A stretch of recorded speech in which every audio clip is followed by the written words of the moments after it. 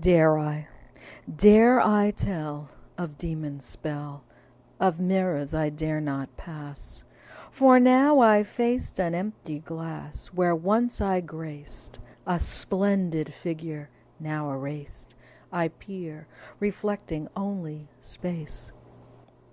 And yet I see these haggard hands stretched out before me, nails gnarled and bony knuckles cracked, and their shifting shadows cast, when thumbs linked with long fingers waving, like a winged rat in flight. Dare I tell of demon spell, of window shades I dare not raise, where once I sat sunning and praised countless cloudless blue sky days, from which now I shrink shunning the sun's scorching hellish blaze?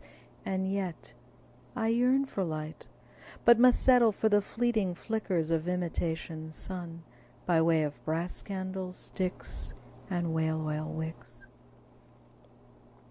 Dare I tell of demon spell, of late night walk and stealth like stalk, of fangs flesh rip with blood stain lip, of faces left as white as chalk, and heavy heads slumped over, with limbs limp and lifeless, dumped in shallow graves?